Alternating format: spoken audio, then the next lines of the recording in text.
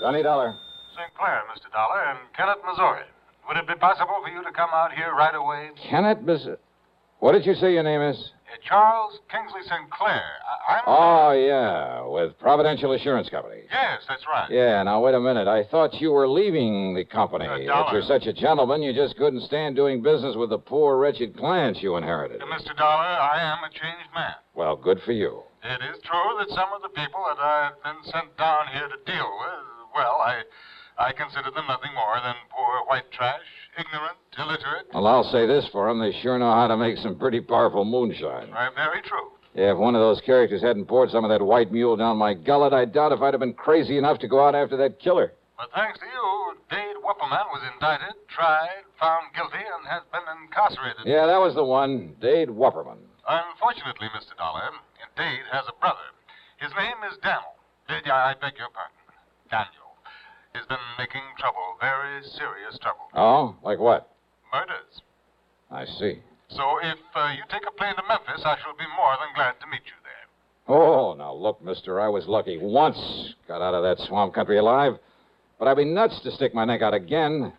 And since those people already know who I am, what my job is... Okay, St. Clair, I'll grab a plane.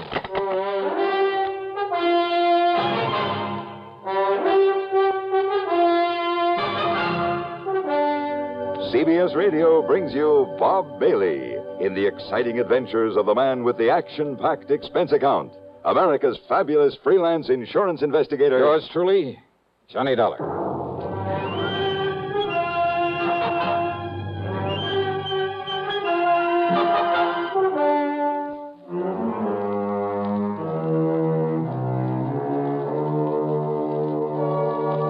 Expense account submitted by Special Investigator Johnny Dollar to the Providential Assurance Company office in Kennett, Missouri. Following is an account of expenses incurred during my investigation of the deadly swamp matter. Item 1 is 7645 plane fare, Hartford to Memphis. Charles Kingsley St. Clair met me as promised, and apparently the man had changed considerably from the snooty, better-than-thou stuffed shirt I'd found him to be on my first trip. Yes, Mr. Dollar, in spite of my earlier feelings about the clients my predecessor had left me... Yeah, I know, Mr. St. Clair. But those moonshiners and such existing in that 20-mile swamp are hardly typical of the folks living around Kennett, where your office is. Oh, I realize that now, and I shall stay in Kennett, try to justify the company's confidence in placing me there. Very good.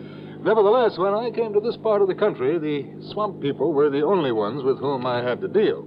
They were the only ones to whom he had sold insurance, and... when I saw the horrible, dirty, squalid way in which they lived in those broken-down shacks full of vermin... Kind of turned your stomach, huh? Quite frankly, it did exactly that. That's why I requested transfer to our New England offices. But now, of course, I plan to stay down here. Now, when you came here before, you taught me a great lesson in how to deal with them, how to understand them. Yeah? By having my car wrecked for me, by getting shot at and nearly drowned in that swamp. But you succeeded in enlisting the help, the cooperation of the good ones among them, and earning their respect. Well, I had to do something to get out of there alive. The point is that you did. You have friends among them now, and you'll be willing to help you again. Yeah, well, that's something that... Oh, now, wait a minute. Yeah. You mean these murders you call me about? They're back in that swamp country, too? Oh, great. Oh, no, Mr. And I thought that maybe for once... Okay, St. Clair, let's have it. What's it all about? As I told you, a series of murders. So you're having to pay out a lot of insurance. No. And you think that I can somehow, miraculously, put a stop to... Huh?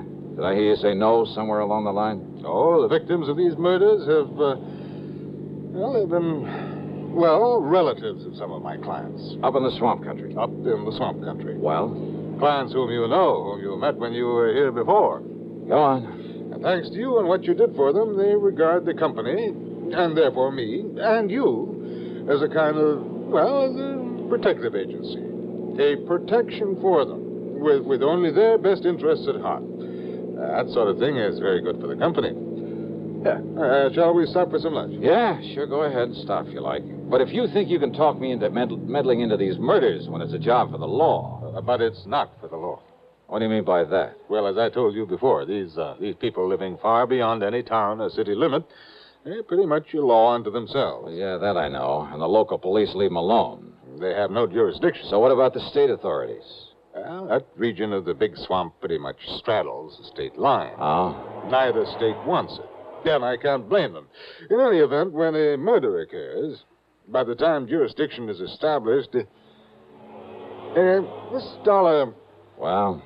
Do you remember the beneficiary of the policy you came down here to pay off with the insurance money? A Eufa Crump. That's right. Yeah, real sweet, pretty young kid. Yes. St. Clair, I'll never forget the look in her eyes, the almost childish, unabashed gratitude when I gave her that money. Yes. Now she can have pretty clothes for a change, good food on the table. Oh, she no. can fix up that little house she and her kids live in, buy some lace curtains for the windows, and... Oh, what do you mean, no? Eufa was the latest victim of this killer. Well? Come on, St. Clair. Tell me what you know so I can get to work on this thing.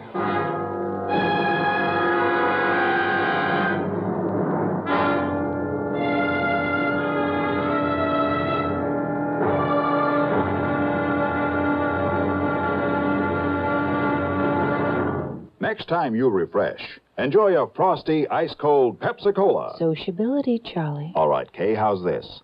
Pepsi is light, refreshes without filling. You like to refresh? Have a Pepsi right now. Well, offer it to everybody, Charlie. I will. Enjoy Pepsi at the fountain.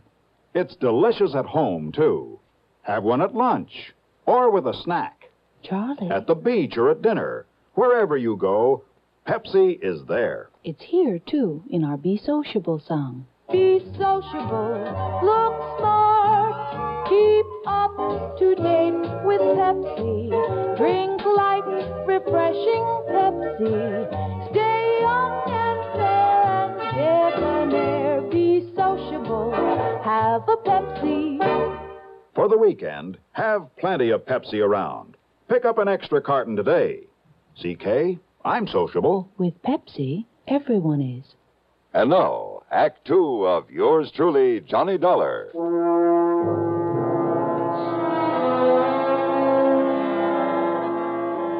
Eufa Crump. Yeah, what a name. But that cute, intelligent little girl, really out of place in the swamp country. Well, regardless of how you or I or the law might feel about it, her inheriting that moonshine still, when her husband was killed a while back, had meant something to provide for both her and her children. Then the insurance she received on top of it. And she planned to marry Cass Dingle, the character who'd befriended me, who'd helped me run down her husband's killer. Cass, who was going to leave this desolate country, get out in the world and make an honest living for her. Yeah, but it was Cass who'd sacrificed his life out there in the swamp in order to save mine. No, Mr. Dollar. What? Cass Dingle is still alive. But I myself saw Dade Wupperman shoot him in the back. Eufa somehow nursed him back to health. They were married according to whatever rites the swamp people observe, and they were very happy. And then she was murdered. Yes, that was Cass who asked me to call on you again. And since you know him, you know these people. Okay, stop wasting time, St. Clair. Get me on up to Kennett where I can rent a car and get on this thing. Now, if you'll drop me at my office, I'll be more than glad to let you have this one. But about some lunch. Lunch? Forget it. Let's get going. Item 2, 470 for a tank full of gas there in Kennett. And I headed west a few miles, then due north into the swamp country. Well, as I said before, the 20-mile swamp is one of the most dismal, uninviting places I've ever seen. The road, after a while, wasn't even a road, just a set of muddy wagon tracks. More than once, driving slowly and carefully along, I held my breath, hoping St. Clair's car wouldn't bog down in some mud hole. I passed a couple of shacks, falling apart and apparently vacant. But the distinctive smell of moonshine and whiskey in the air told me otherwise, that a still was in full operation. If Cass Dingle had married Eufa, he'd gone to her place to live, so I headed that way. But a mile or so before I got there, edging the car around a thicket of wild blackberries, I had learned the last time I was here that when somebody starts shooting, the only thing to do is stop whatever you're in, whatever you're doing. So I did, fast. I ducked down under the wheel on the floorboards, and I pulled out my gun. And I waited.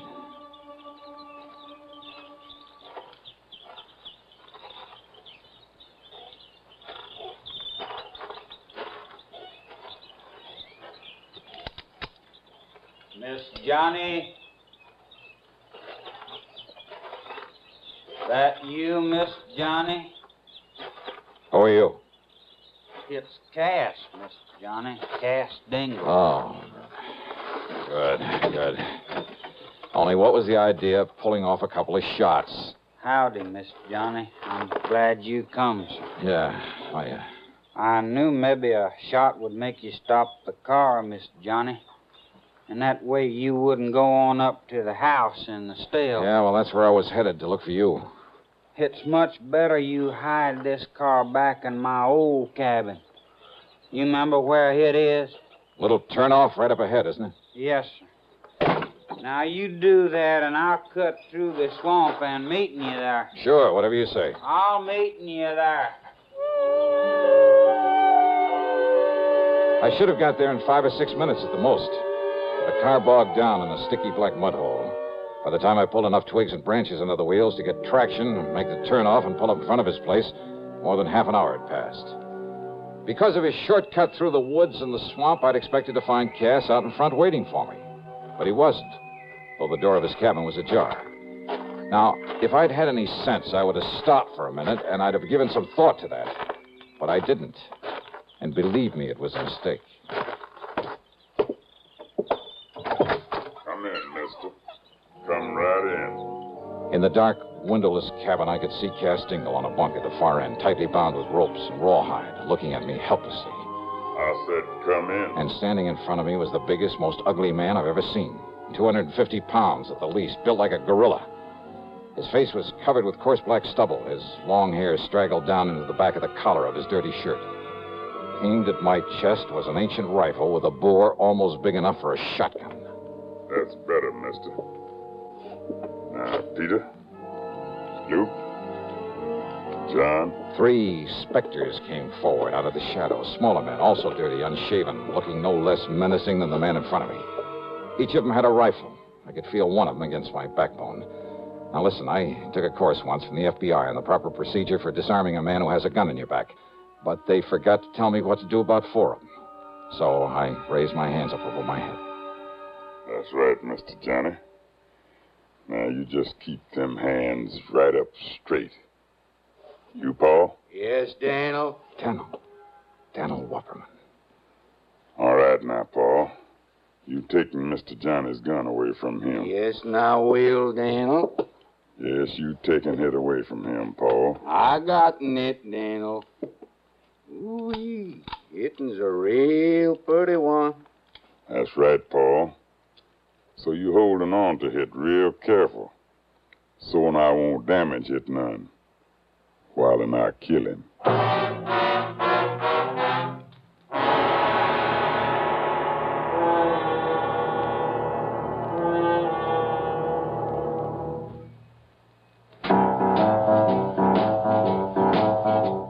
Talk about best-selling records. Here's a familiar tune about America's best-selling filter cigarette, Winston.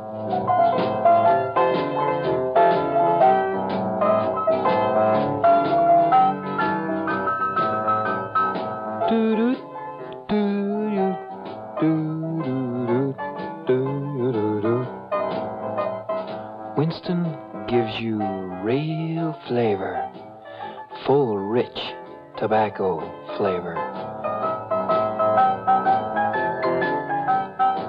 And you know, that's because only Winston has filter blend up front. Choice, flavorful tobaccos, specially selected and specially processed for filter smoking. No wonder Winston tastes good, like a cigarette should. Smoke Winston. And now, Act 3 of yours truly, Johnny Dollar and the Deadly Swamp Matter.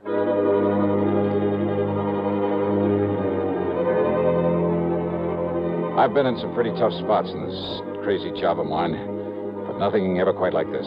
4 men, like 4 vicious animals who crawled up out of the muck of the 20-mile swamp.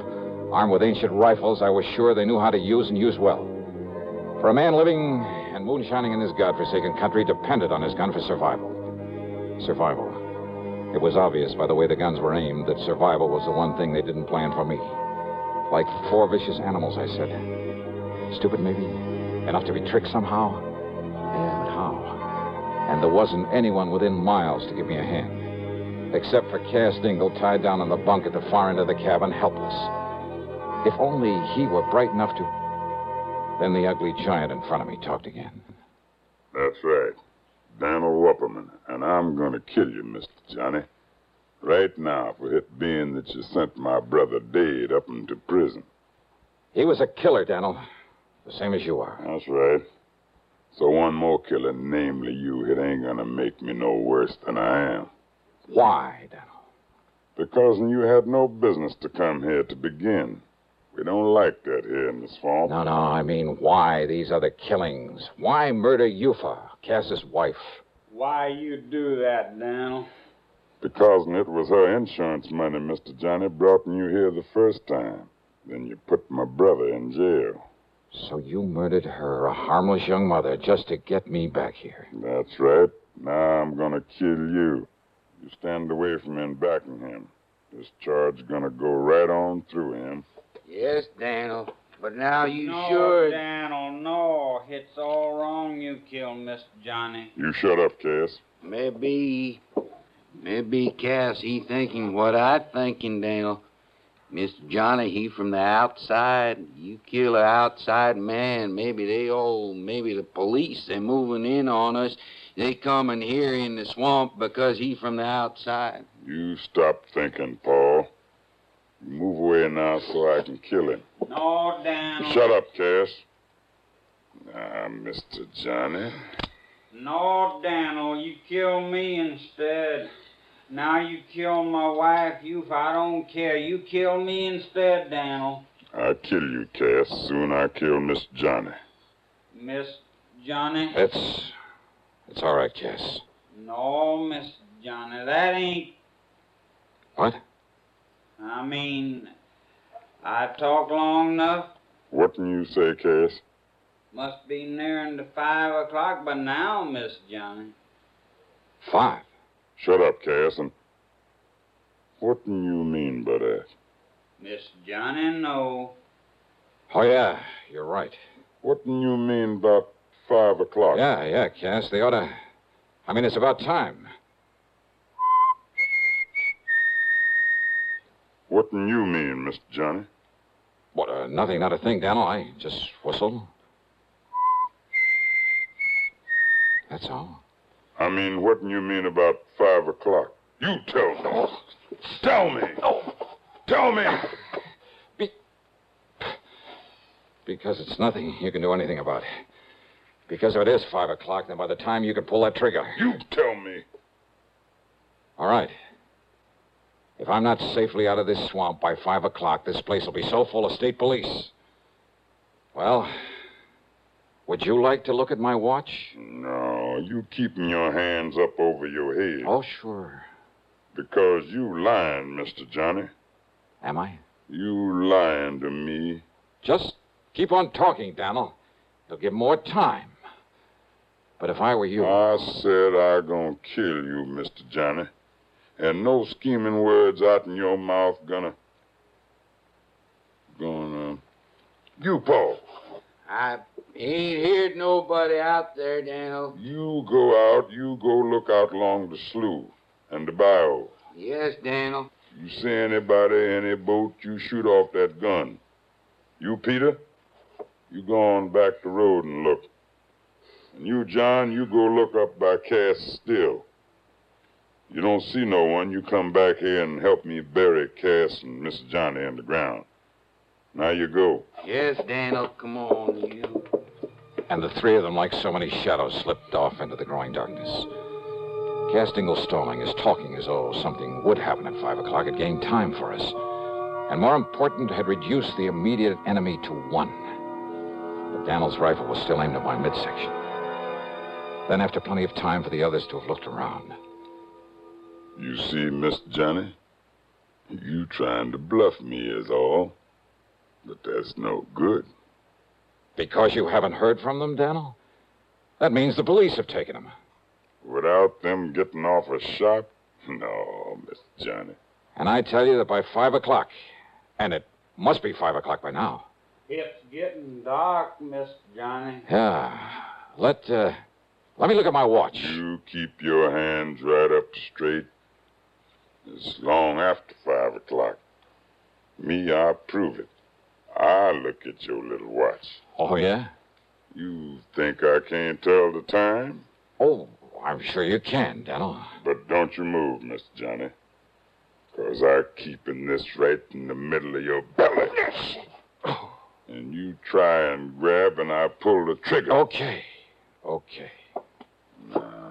Easy. Easy. Slowly. And see? Cautiously. The barrel of the gun still in my belly. He looked upward toward the watch on my wrist. And I turned my wrist ever so slightly away from him so that he had to twist his head a bit. Just a little.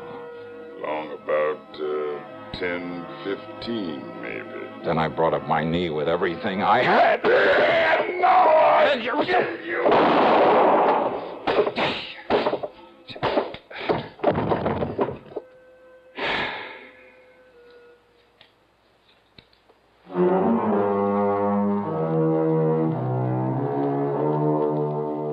I knew the sound of the gunshot would bring the others back to the cabin. After all, they certainly hadn't found any sign of those mythical state police out there. So after setting Cass free, I lay down just inside the door looking very dead. And then when Paul and John and Peter came in one at a time, Cass, who was standing back at the door, quietly and carefully took care of them with the help of the butt of Daniel's gun. So now 4 more of the swampers have left that region to spend a long, long time behind the bars. Expense account total, including the trip back to Hartford, $161.60. Yours truly, Johnny Dollar.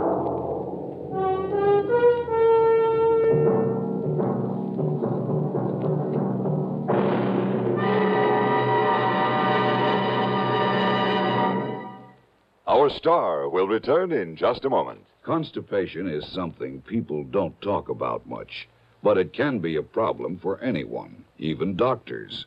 And when constipation occurs, it's interesting to see just what doctors consider important about a laxative they might use or recommend. Well, a majority of the doctors we heard from had this to say. A laxative should be effective, gentle, close to natural acting. A medicine that can be used with complete confidence. Now, X-Lax has been popular with many doctors and millions of people over the years because pleasant-tasting chocolated X-Lax is effective. Overnight, it helps you toward your normal regularity. X-Lax is so gentle, so close to natural acting, there's no upset. That's why many doctors and millions of people use X-Lax with complete confidence. X-Lax, the laxative that helps you toward your normal regularity gently, overnight. Now, here is our star to tell you about next week's program. Next week, a thrilling, hair-raising chase out on the open sea. Join us, won't you? Yours truly, Johnny Dollar.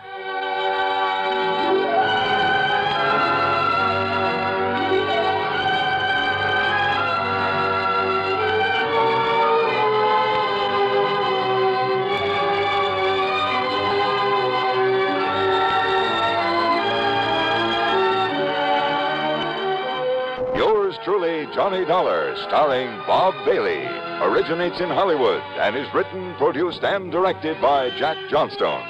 Heard in our cast were Ben Wright, Sam Edwards, Roy Glenn, and Vic Perrin. Be sure to join us next week, same time and station, for another exciting story of yours truly, Johnny Dollar.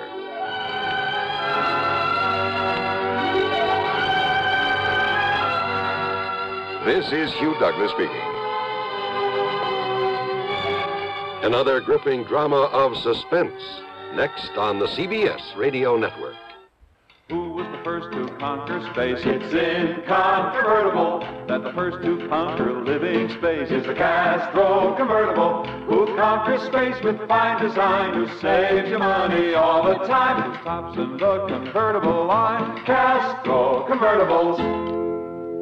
If you'd like furniture that combines beauty, comfort, and utility at an amazingly low price, then the place for you to go is Castro. At Castro, Route 9, a half mile south of the Latham Circle, you'll see the world's largest and most beautiful display of convertible furniture. There are hundreds of exquisite sofas, love seats, and sectionals, ranging from early American and French provincial to ultra-modern. Each converts to the most comfortable bed and each is priced amazingly low because Castro is America's largest manufacturer of convertible furniture, selling direct to you.